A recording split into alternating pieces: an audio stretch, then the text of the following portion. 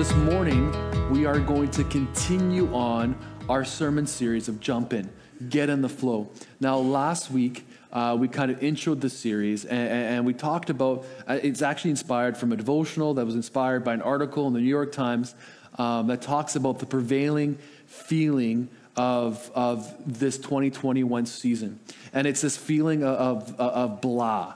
You know, the kind of blah, they call it like, it's not depression because you still have hope, but you're not thriving. You're in this in-between, kind of like right now you notice in the mornings that your windows are foggy, right? When you start driving, you trying to look through the window because you didn't give your car enough time to defrost. You're kind of like this, trying to find the hole in the gaps to hopefully not hit a person or a deer or something.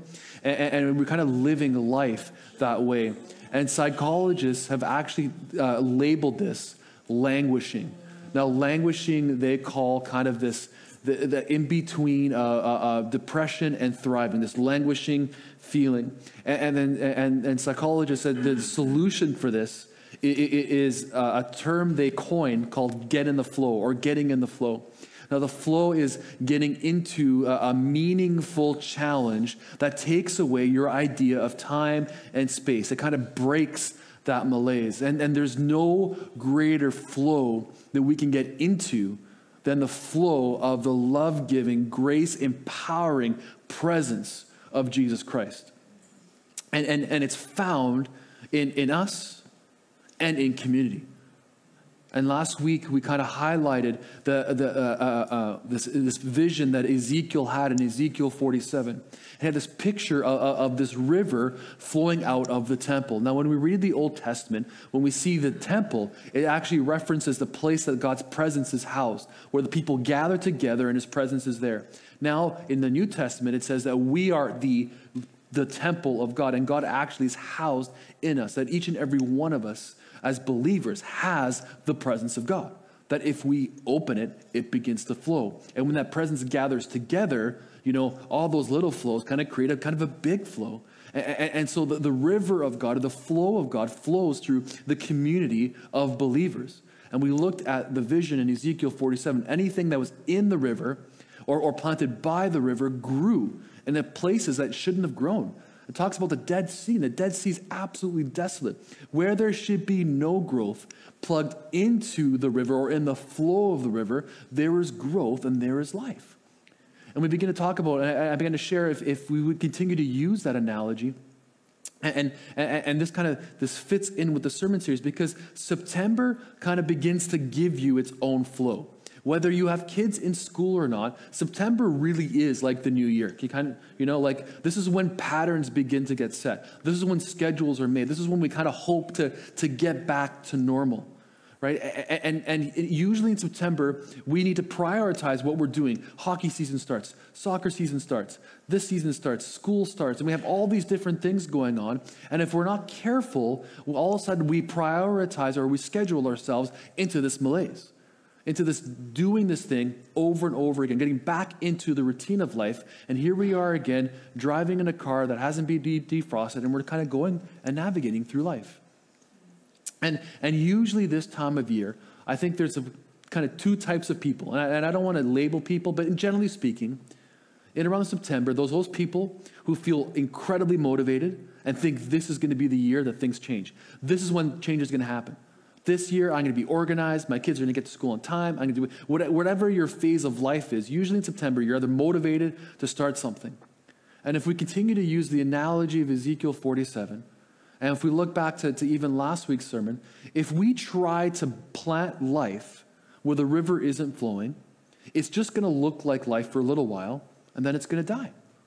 If it's not plugged into the source of the flow or the presence of God, whatever we try will die. And I don't know if you've experienced this where you feel motivated to do something, and it's really good. And all these things are good. You think of things like, I'm going to start going to the gym. I'm going to start eating better. I'm going to start having good habits. I'm going to start a devotional life. We put all those things down. They're all good. But outside of the flow of his presence, they'll die. And how many of us have started these habits and had them just completely fade away? I'm going to change. Yet we try to change outside of his flow. Again, in the vision of Ezekiel 47, anything not in the river stays stagnant, stays salty, and just dies. The second group are people who have experienced this cycle of, I'm excited to do something new, we plant it, so now we're close to the river, it dies, we don't know why it dies, because, hey, I'm planting good habits. And so now we've kind of just given in.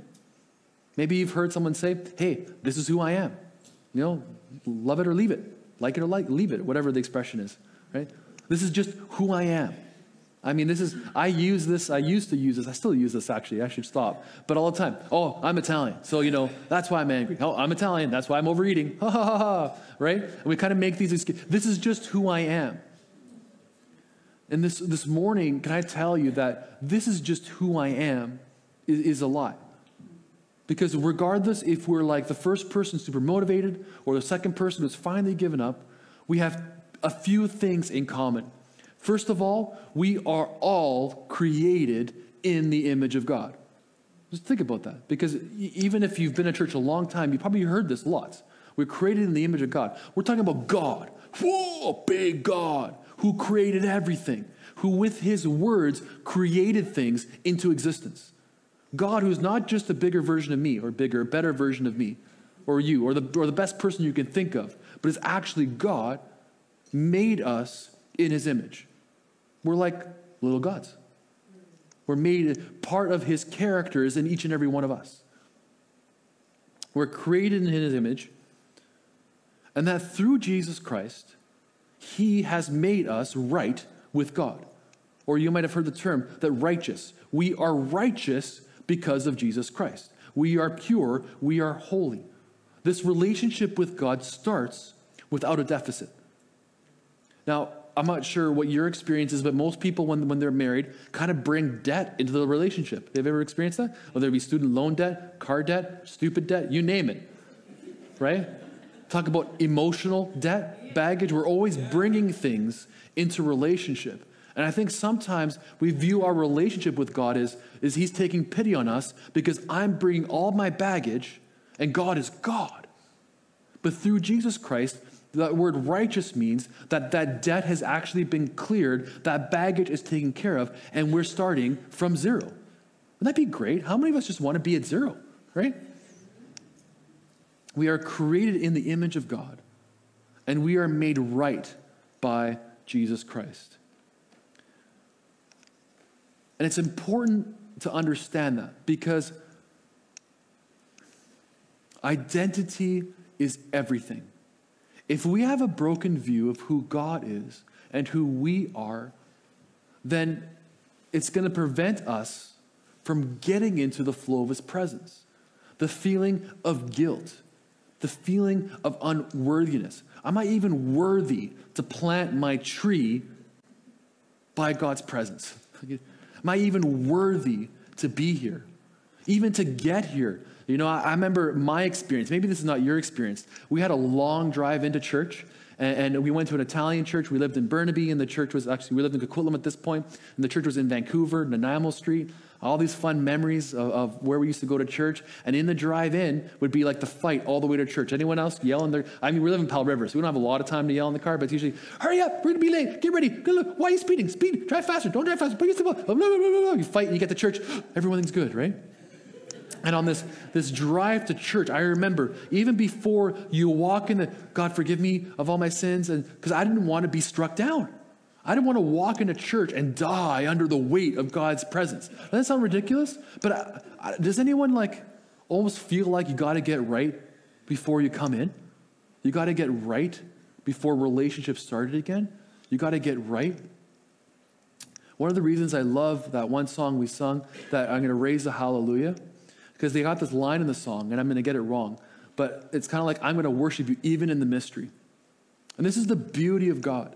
You don't have to understand it all. You don't have to get it all. You don't have to even be okay with it all. You don't. But this you need to understand. God made you, and in his eyes, you're good. One of the verses in Scripture that really made this come alive in me is actually Romans 6. So this morning, I'm going to invite you to join me in Romans 6. And this morning, I'm going to read from the New Living Translation. We're going to start with the first 6 verses. Well then, should we keep on sinning so that God can show us more and more of his wonderful grace? Of course not. Since we have died to sin, how can we continue to live in it? Or have you forgotten that when we are joined with Christ Jesus in baptism, we joined him in his death? For we died and were buried with Christ by baptism. And just as Christ was raised from the dead by this glorious power of the Father, now we also may live new lives. Since we have been united with him in his death, we will also be raised to life as he was. We know that our old sinful selves were crucified with Christ so that sin might lose its power in our lives. We are no longer slaves to sin. That word sin, if you've been here long enough, I have defined it so many times, and I'll continue to define it because it's really important to understand it. Sin is kind of like this really big Christian word that kind of sounds scary, right? But sin is an English translation, and when the Bible was translated in English back in like the 17th century, archery was a big term. And so the way they understood sin is by an archery term, that if you missed the bullseye, you missed the mark, they would yell, "Sin, you've missed it." Now, sin essentially means withholding your share of God's favor. So like even in Latin countries, like in Spanish, if you wanted to order coffee without milk, you would say sin leche. Sin is without. You're withholding your share of. So if you go back to when they translated it, if you're in a competition and you miss the bullseye, you disqualify yourself from the prize. See, sin isn't something that kind of hides around the corner getting ready to mug you. You know what I mean? Sometimes we act like, oh, I'm just living my life. Then all of a sudden sin comes out. Bam! I've been hit by sin. Right? Sin isn't that. Sin is literally a choice that we make that removes ourselves from the favor of God. That's sin. And so we don't need to make it scary. Just understanding it's we kind of miss the mark. Now, when we look at Scripture and we look at this section, grace is what makes us be able to shoot again. If sin disqualifies us from God's favor, grace is what makes us allowed to go back in the favor with no strings attached. There is no deficit.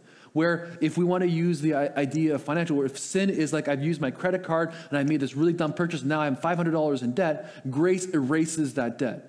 So being in favor with God isn't this thing where we have to like have this whole procedure. That's grace. Grace qualifies us again. Where we would be disqualified from God's favor, grace kind of makes us qualify. So in fact, when I say that God says that we are righteous, in his eyes, we are good. He does not define us by us missing the mark. What tends to happen is we tend to define ourselves by our shortcomings. We will label ourselves as a liar. Angry. I have loose temper. I'm mean. We label these things. I'm broken. I have a problem. I mean, sometimes we tend to define ourselves by our sin. Again, understanding that sin is not a force that happens to us. When we have a broken idea of who we are in Christ, then we tend to accept that image of brokenness as ourselves. We even begin to define ourselves by it. We define ourselves by our sicknesses. We define ourselves by our shortcomings. We define ourselves by our brokenness. Now, someone smarter than me said that grace doesn't make it impossible to sin, but it does make it possible not to. How does that work? Because we are not stuck in and we're not defined by our shortcoming. We are made new through Christ, and we have overcome the power of sin. Now, if you look at verse 6, this is the part that kind of like light bulb kind of went out. That's bad. Went off. Good. Went on. That's the word. This is when the light bulb turned on. We know that our old sinful selves were crucified with him, so Christ so that sin might lose its power in our lives. See, sin only has as much power as we give it. Sin only has as much power as we give it. If we continue to define ourselves by our shortcoming, then that gives it power. If we continue to give sin power, we make it sound big, and tell me if you've heard this before, we are all sinful and we need God, right? But what does the scripture teach us? That through Jesus Christ, who has the power over sin? Jesus. And who does he give it to? Us. So can we change? Yes. Whose choice is it? Ours. We have been given power to actually hit the bullseyes in our lives. It isn't a story. It isn't like this far-fetched dream. That can I actually walk in God's favor? Can I actually experience his provision? When the Bible says that I will prosper in God's, is this even possible for me? That's probably for the really holy. Like I went to 5 years, I did an extra year of Bible college, so I'm qualified. Right? Sometimes we think like that. But let's look at who actually has control. If we continue on, verse 12. Do not let sin control the way you live. Do not give in to sinful desires. Do not let any part of your body become an instrument of evil to serve sin. Instead, give yourselves completely to God, for you were dead, but now you have new life. So use your whole body as an instrument to do what is right for the glory of God. Let's actually pause there. I have more, but let's pause there. Do not let implies that we give sin power. This is why I wanted to define sin. Because we made sin out to be this really scary word, the dark thing that hides around the sin. You have sin in your life. We heard that. When again, sin only has as much power as we give it. And do not let implies that we actually give sin reign in our life. And it doesn't sound overly positive, but I really believe that it's important to identify what we're doing so we can do the opposite. If we are made in the image of God, and if we're right with God, does sin overpower our lives? Are we stuck with the old habits? If we are created in the image of God, then who are we? Can we actually hit the mark? Now, verse 14, which I didn't read earlier, I want to read now.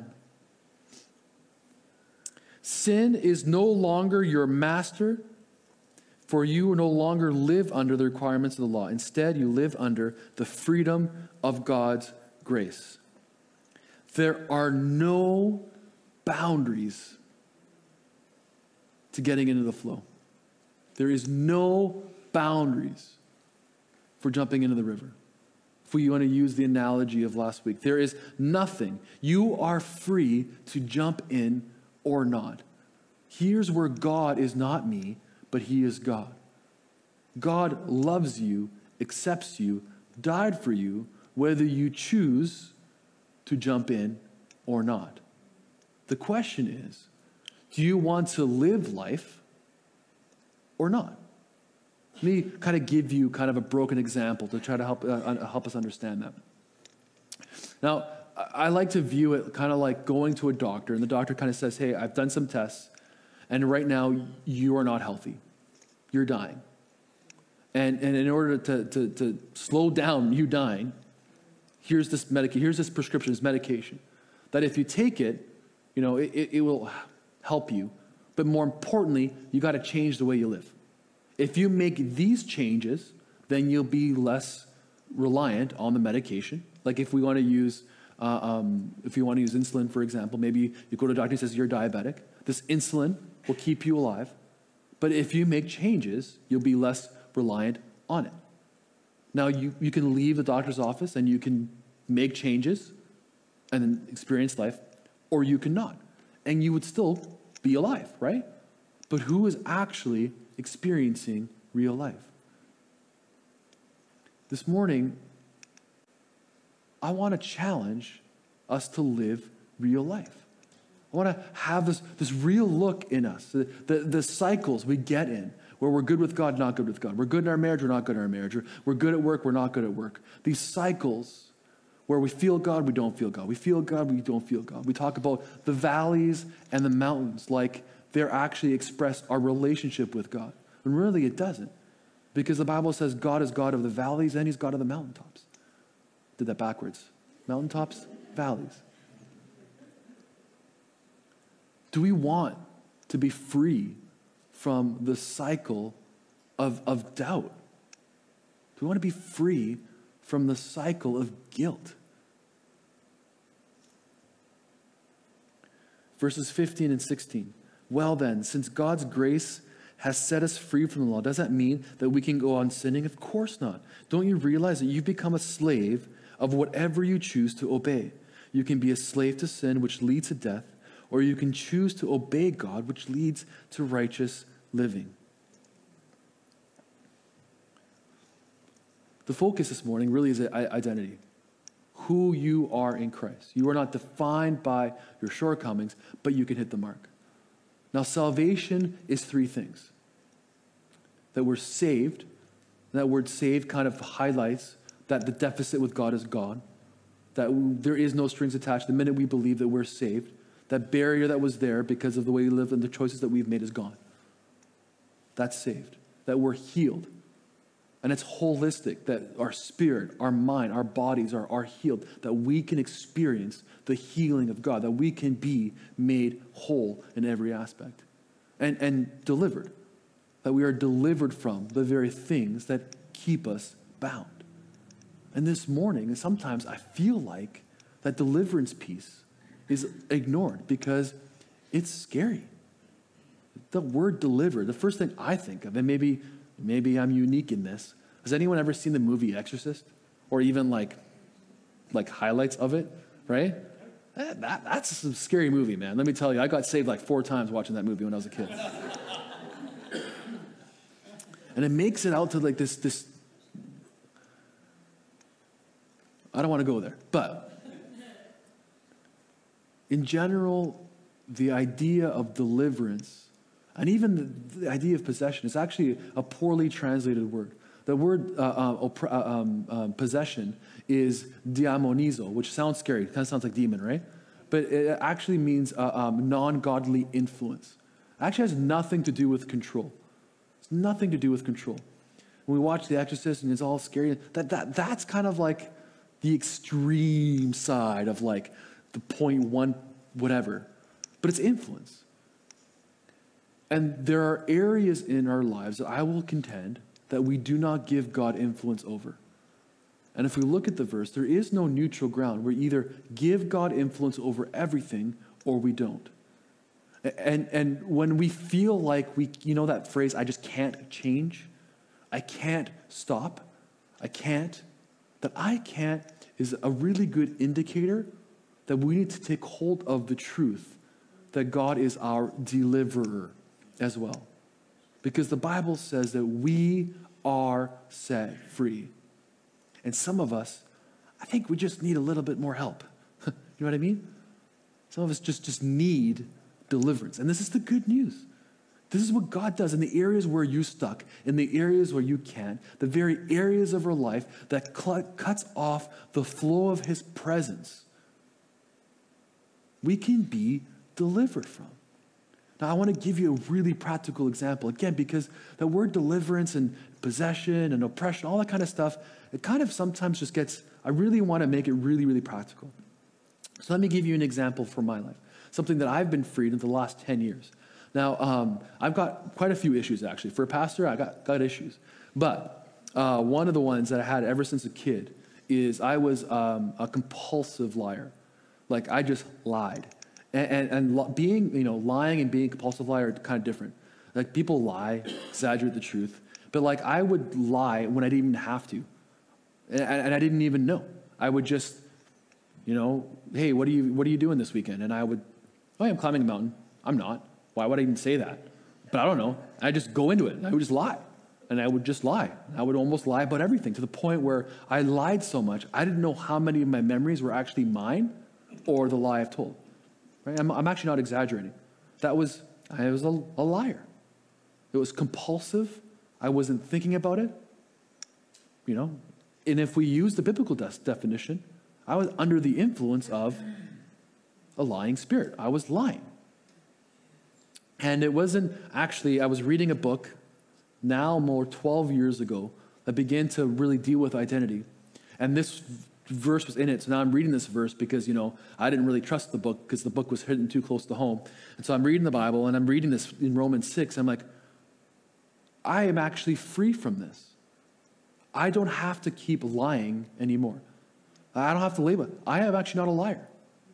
I'm defining myself I kept calling myself a liar. Was I still lying? Yes. But does God see me as a liar? No. Was I made a liar? No.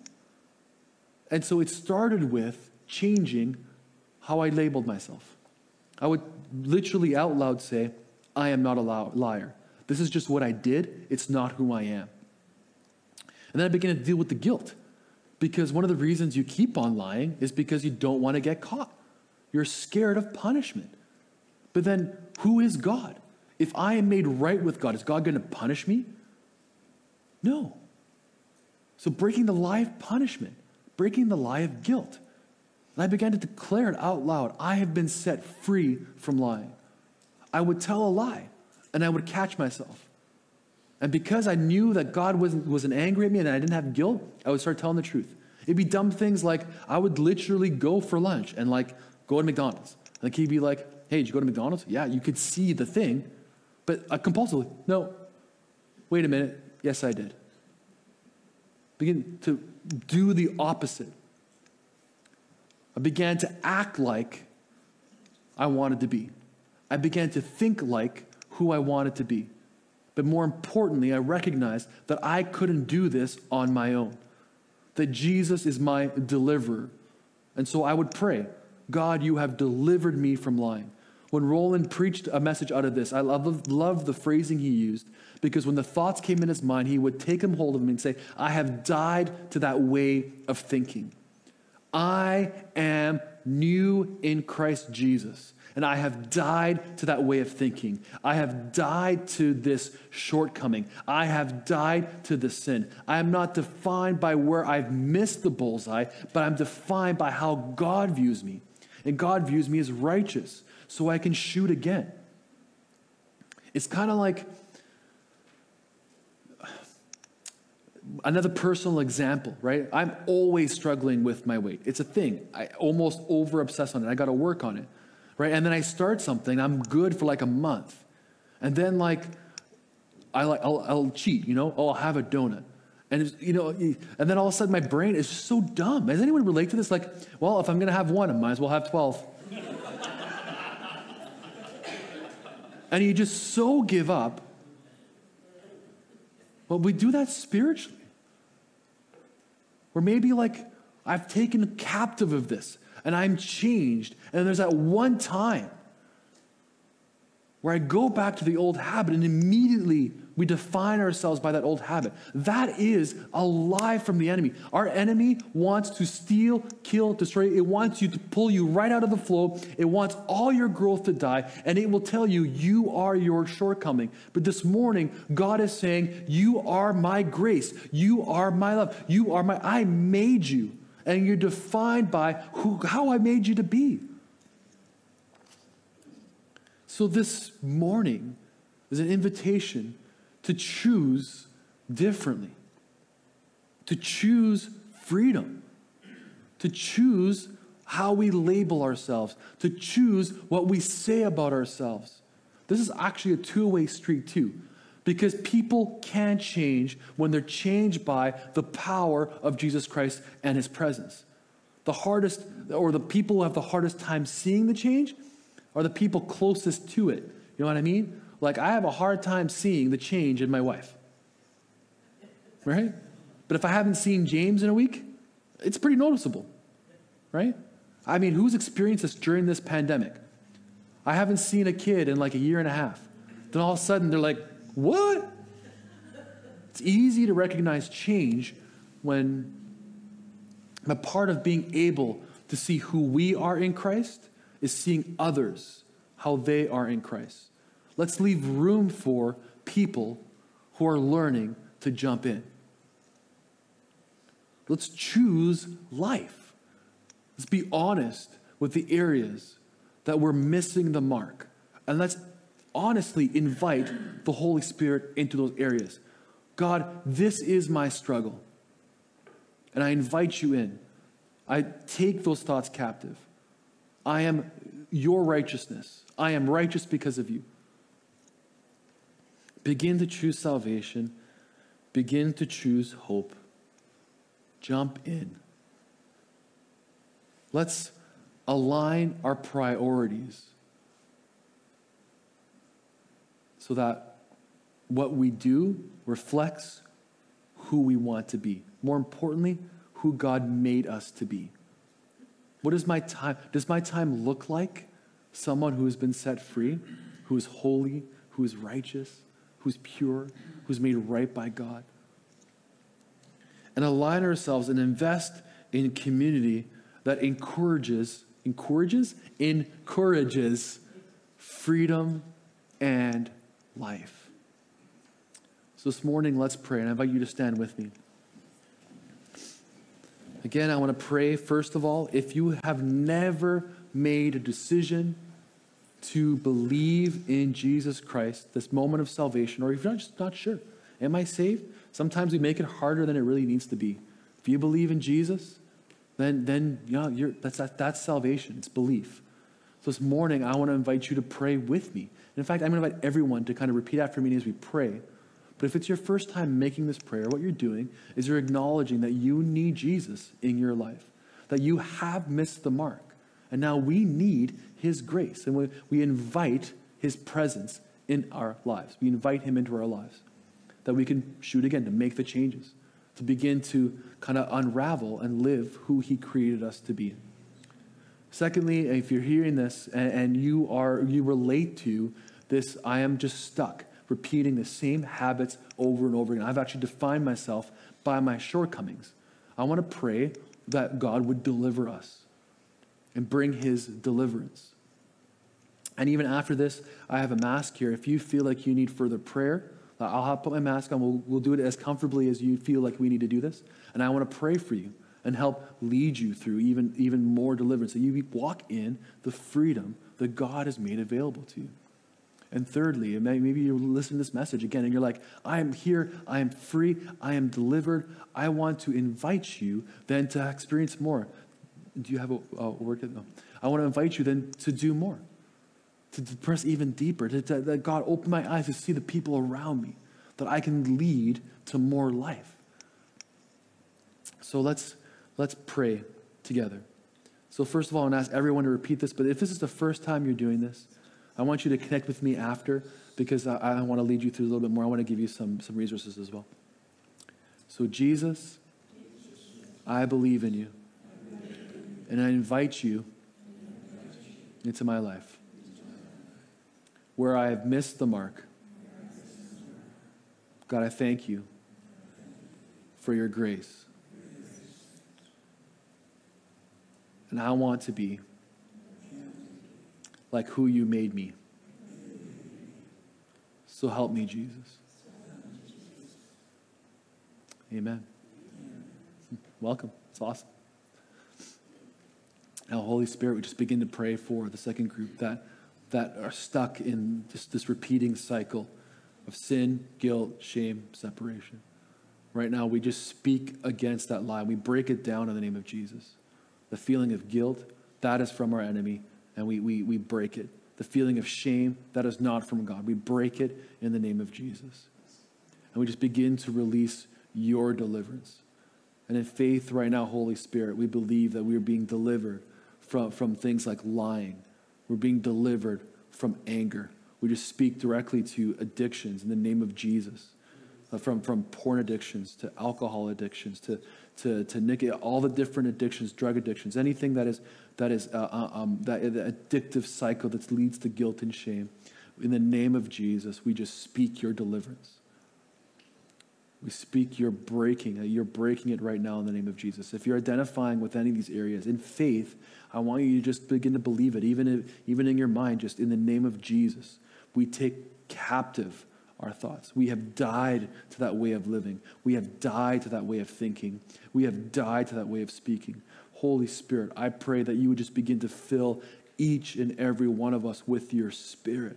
Holy Spirit, more of you, your grace, your love, that you would continue to empower us by your grace and your love to be the very person you have made us to be. God, where we are defining ourselves by our shortcomings and wearing the labels of sick, broken, dead, all those different labels, we tear those off in the name of Jesus. And Holy Spirit, would you reveal to us our identity? Would you catch our words? Would you catch our thoughts? I pray conviction where we are holding on to our past lives. Would you give us conviction where we are speaking death when we should be speaking your life, Father? And we want to begin to live as free people. God, we want to be river people. We want to get into your flow, Holy Spirit. Now for the third group, Holy Spirit, we pray for more of you, more of your Spirit, more of your river, that life would just continue to flow out of us, Father. And that you give us eyes to see the very people that you're calling us to minister and to give life to as well, Father. Thank you, Jesus. Amen. So this morning as we go in the